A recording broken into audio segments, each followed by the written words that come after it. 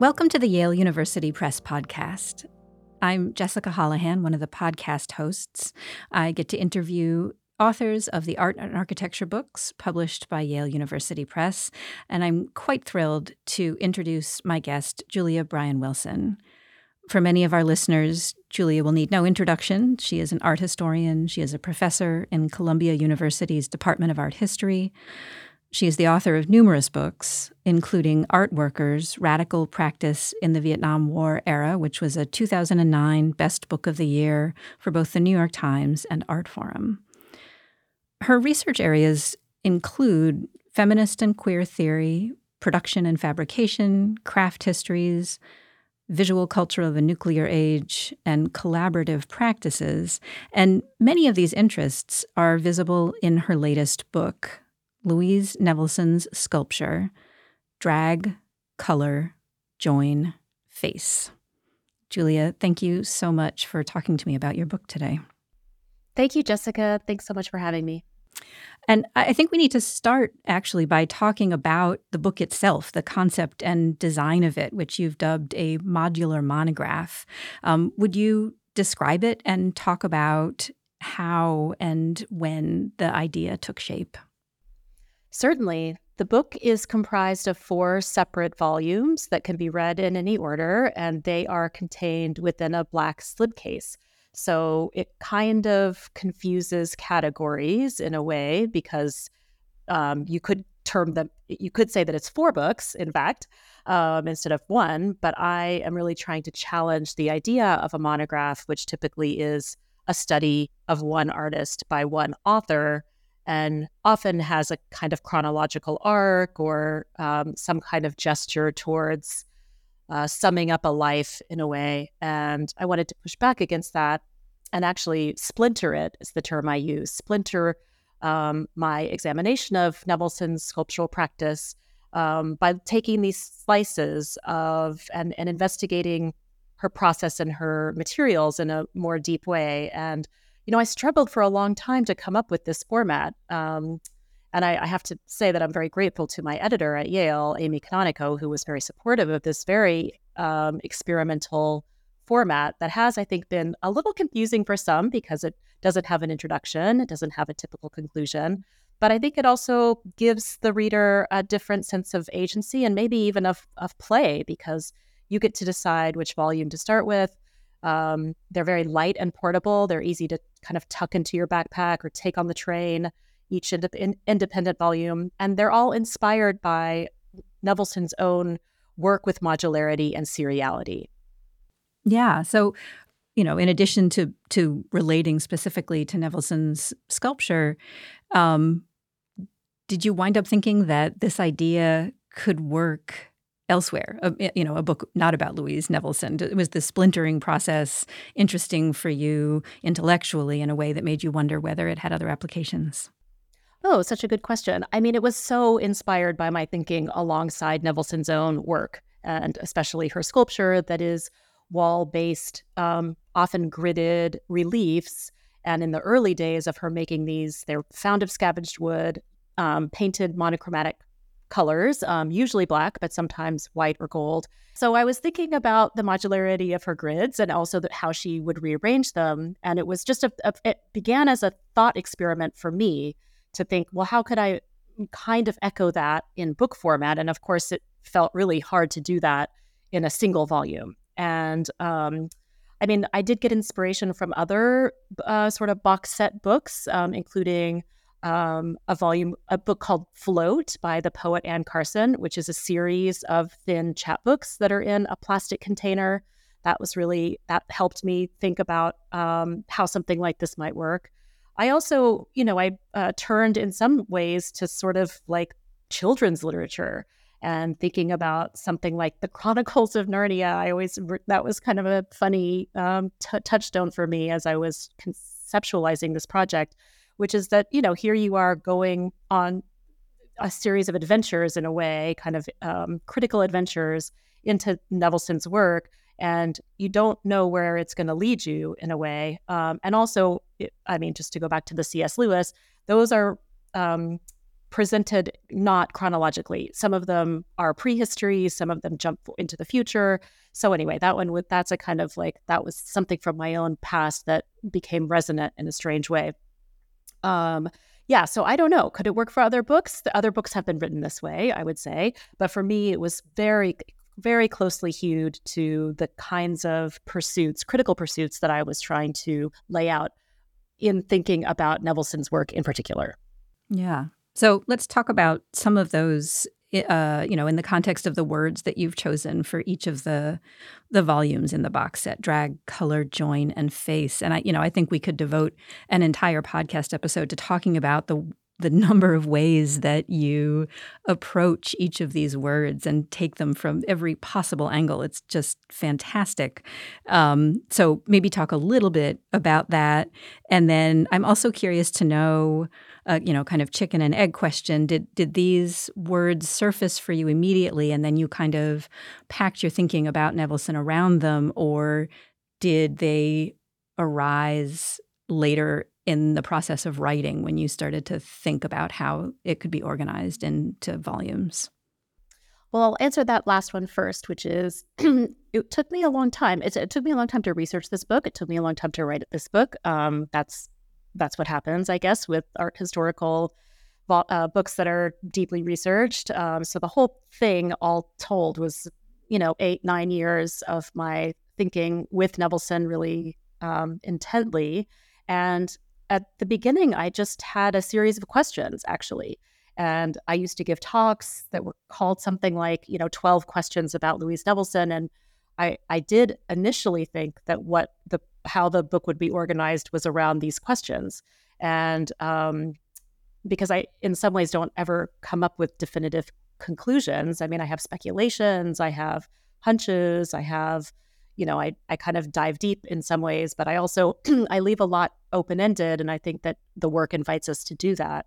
So for a long time, it was just a kind of restless interrogation in a way, How do I think about her use of the monochrome? How do I think about her kind of animism, the sense that she had of the liveliness of wood, for example?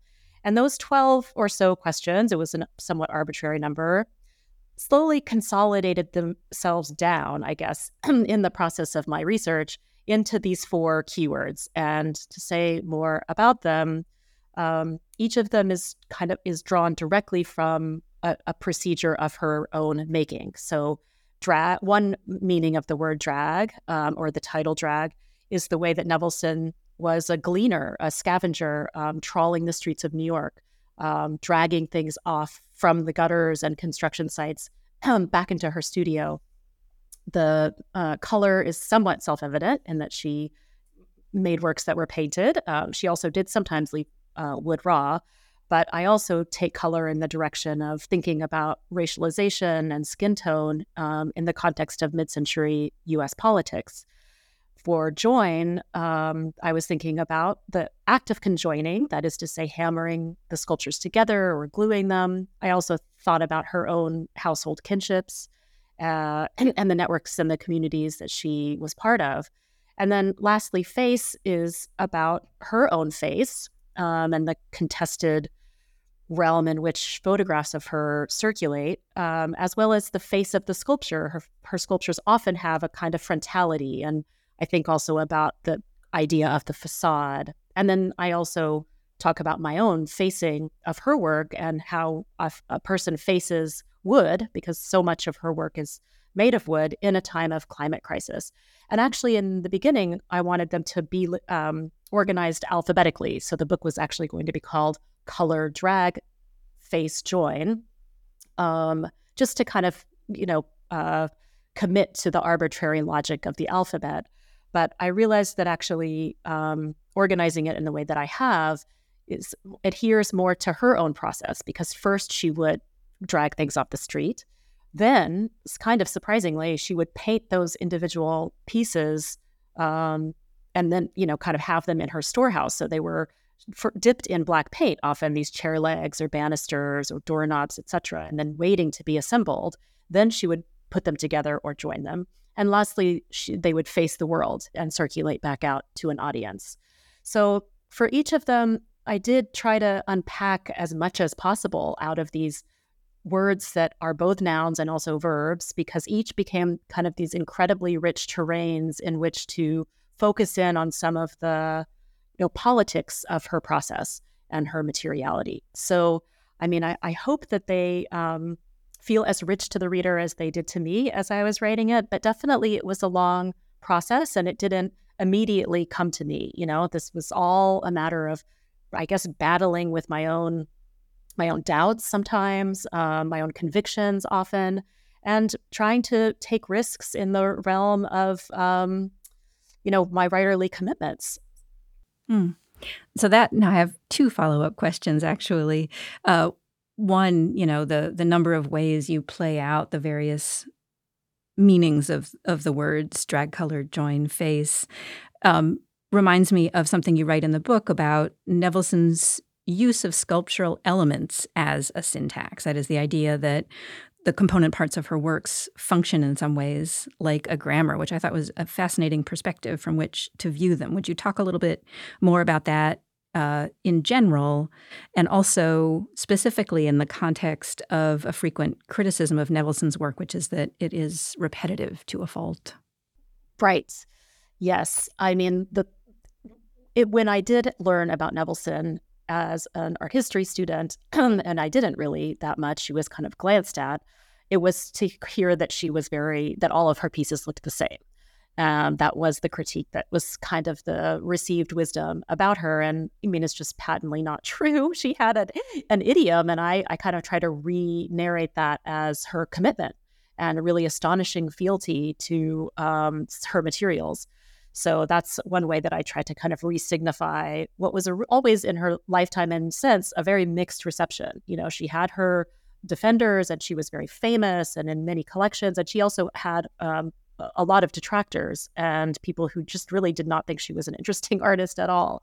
So one of the challenges that I gave to myself was to try to put pressure on this idea of repetition and take it seriously, not to dismiss it. Not to simply say like, the critics are wrong, but to say, it's true that there is something that she's working through here, because she is returning time and again to very similar, forms and rearranging them in different configurations.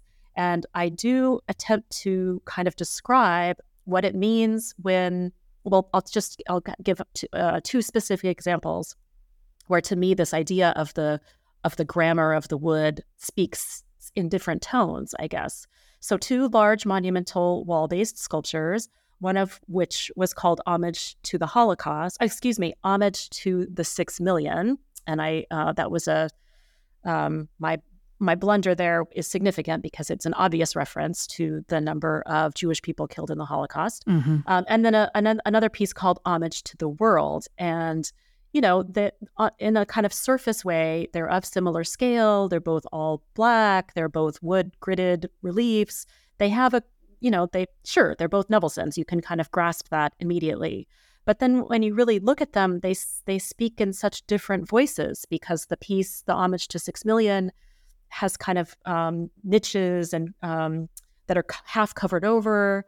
There's a more of a ragtag, hodgepodge assortment of things found within the sculpture, as opposed to Homage to the World, which has this kind of regularity, more and a kind of almost musical sense of rhythm. So to me, this idea of the way that the constituent parts are put together has a kind of grammar, or has a kind of formal logic. And within that grammar, of course, just like any grammar, the words or the elements can be rearranged to give totally different meanings. Do you think that was part of her invitation as an artist to the viewer to, not stop at saying, oh, this looks like the one I just looked at before, but, insist that people take the time to notice the differences and figure out why they're different and what's different? I really do think so. I absolutely think so. And I think not only is that about the act of assemblage, but also the fact that she did work so often in the monochromatic format, because that does also invite you to slow down. And one of the claims that I make is, sure, I mean, they were, a piece that's painted all black is painted all black. And so on the one hand, you could say it's obviously a monochrome, but of course, when you're standing in front of something that has depth and plays with negative space and things that are, maybe protruding a little bit, or some things are curved and some things are planar, the way that light is going to fall on that means inevitably it's going to travesty the idea of the monochrome. The works are not monochromatic. They have shadow, they have depth, they have moments of illumination, they have dust. I got really interested in just tracking how much dust accumulates inside of her sculptures and the impossibility of a kind of dust-free world. I just saw a piece of hers at the Whitney last week that's faces a big window. And so the light comes in really strongly, and you can actually see little moments where it has, maybe she touched it up or someone else touched it up. So, and the spray paint they're not quite matching the different paints. So it doesn't register as a monochrome to your eye really at all. You see different areas of, relative matte. Sometimes the matte paint is really matte, sometimes it's less matte. So, and those things are sometimes coexisting in the same piece. So definitely, I think it was an invitation. I mean, her method of making was an invitation to slow down and take it in, and not just walk by quickly in a museum and just kind of check the box like, oh, that's a Nevelson, and it looks like all the other Nevelsons. Right. And my other question, having to do with the titles of the volumes in your book, is about color, in which you do talk about her monochrome a lot, but you also write in that volume that thinking alongside blackness while not being black is in large measure what drew me to Nevelson's work in the first place. And I was wondering if you would talk a little bit about that, and also some of the ways that you approach Nevelson's relationship to race and issues of racial issues in this country at mid-century. Great, thank you. Yes, that's a really important component of that volume and in fact of the whole book and the project. I think one thing to say is that I kind of had a revelation that I wanted to write this book in the first place while standing in the middle of an exhibition by the Black artist Noah Purifoy that was at LACMA in 2015. And it was a really beautiful show. And I had known his outdoor environment at Joshua Tree. I'd been going there for some time. But this show kind of put his story together in a new way. And I had already been thinking, Nevelson was sort of on my mind, but it hadn't yet kind of cohered into the sort of urgency that I started to feel about writing this book until I was standing in that show and saw this really incredible attempt to sort of refashion the world out of fragments. And Purifoy, who kind of was galvanized by the Watts Rebellion of 1965 and did a lot of work out of the kind of burned rubble of that uprising. And I started to think about what it would be like to put those artists in conversation. And Purifoy shows up a few times in the book as someone who's in dialogue with Nevelson, and in fact has made work, an explicit work that is titled for Louise Nevelson. So he obviously knew of her precedent. So I was thinking about what it meant to be someone who is such a scavenger, and scavenging as a kind of minoritarian project. And also it makes assemblages, and the assemblage also as a kind of technique of someone from the margins, someone who's making much out of nothing or much out of little. And having those components were kind of speaking to me in a way loudly, alongside her fealty to blackness, her fealty to the color black, and also what I began to think of as her theorization of blackness, because she had statements about how blackness for her was about greatness, about peace. It wasn't just one thing. I mean, she had many things to say about it, and sometimes they contradicted each other. But just her return again and again to this pigment that, to me, in the context of 20th century American social life, cannot help but be racialized. And I cite a lot of literature by Black thinkers like Fred Moten, who also talk about the kind of unconscious, as it were, of using black paint for modernist for modernist artists. So I did think that it was important and, in fact, potentially quite strident of her to keep with her Blackness, starting in the 40s and the 50s, and this, all the way through to 1988, which is when she died. And I hope that doesn't come off as too programmatic. Her Blackness means many things, no doubt, but I was interested in having that as not just a possibility, but in my mind, a kind of certainty that the work is in dialogue with the racialization of Blackness in this country. And I was also following in the footsteps of a really amazing show curated by Adrienne Edwards that did put Nevelson in conversation with a bunch of other art that is Black, some of which is by Black artists. That was called Blackness in Abstraction, and that was a really fantastic precedent. And how does that then work with, as you've said, a lot of her sculpture is this matte black, but there are some that's white, there's some that's gold. How do those kind of fit into this idea? Right, sure. Well, I mean, the majority were Black, so again, that was the kind of the consistent undercurrent, or the thing she kept coming back to again and again. But of course, both white and gold are also charged colors with manifold associations around race and class. So I also delve into that, talking about why and when she shifted to white on the occasion of an exhibition at the Museum of Modern Art in 1959 for a project called Dawn's Wedding Feast, what that looks like, how she turned to gold after trips to the panhandle of Texas, which is actually where I'm from originally, and how those works have a kind of faded grandeur, or almost have a kind of kitsch or camp quality. So I think these things all, they can't be disassociated from one another, the kind of racial valences, the class valences, and the gendered valences. And of course, like I said, I'm not stating that to look at a Nevelson is to just, that there's only one story there, or that there's only, that I've found some kind of key of interpretation, but I'm spinning out possibilities for how we can understand why she might have been drawn again and again and again to the Black monochrome. Mm-hmm. You write interestingly about some potential sources of influence on Louise Nevelson. I mean, you write also about those whose work has been influenced by her and Purifoy, among others. What are some of the thoughts that you had about craft and artwork that might have influenced her work? Yeah, it's a great question. Thanks for that. I mean, the telling of influence, or the mapping of influence in art history, it gets us into really tricky territory, because so much of the time it's about very specific lineages and genealogies, and has to do with mapping kind of progression or, unidirectional flow. And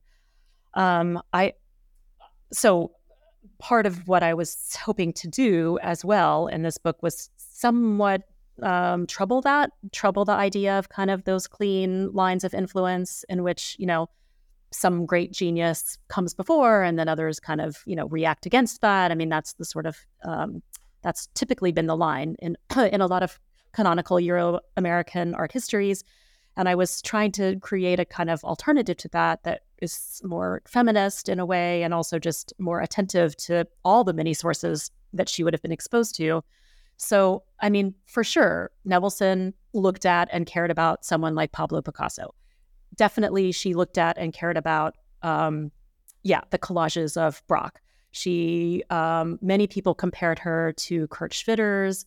And, I mention all those things. I don't ignore them, but I don't amplify them, those influences, simply because I feel like other people have done that work, and that my project was to talk about some potential other paths, other material culture that she would have encountered, and that might give us a different sense of why, the monochrome was important to her. So, for example, I looked at Ukrainian whitework embroidery, and Nevelson, who was born in 1899 in Tsarist Russia in a town called Pereyaslav in what is now Ukraine, would have been very familiar with Ukrainian whitework. And there is a whole incredible tradition there of white on white needlework and also cut work, where there's little negative spaces And to me, and often geometric, to me, the parallel was really obvious.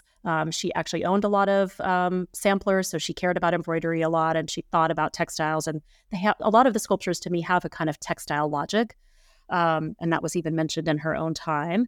I also think about her use of black on black in terms of the Tiwa indigenous pottery of Maria and Julian Martinez, who, kind of were at the forefront of resurrecting a really a traditional form of black on black pottery in the U.S. Southwest. And she collected indigenous pottery of the U.S. Southwest. So I don't think it's a stretch to say that she would have seen some of that. And to me, this is just a way of kind of differently telling a story of art history that doesn't always go back to these touchstones of these like great male artists, with a capital A, but rather helps us think expansively about all the kinds of influences by people whose names we know and women whose names the record no longer that we no longer have in the record. Thinking expansively that way, and also thinking quite specifically about Louise Nevelson and the things that she touched and the things that were in her life. Exactly. That's right. Exactly. Well, I'd like to finish up by going back to something you mentioned earlier, which is the inconsistency in Nevelson's reception, both during her career as a living artist and since her death in 1988.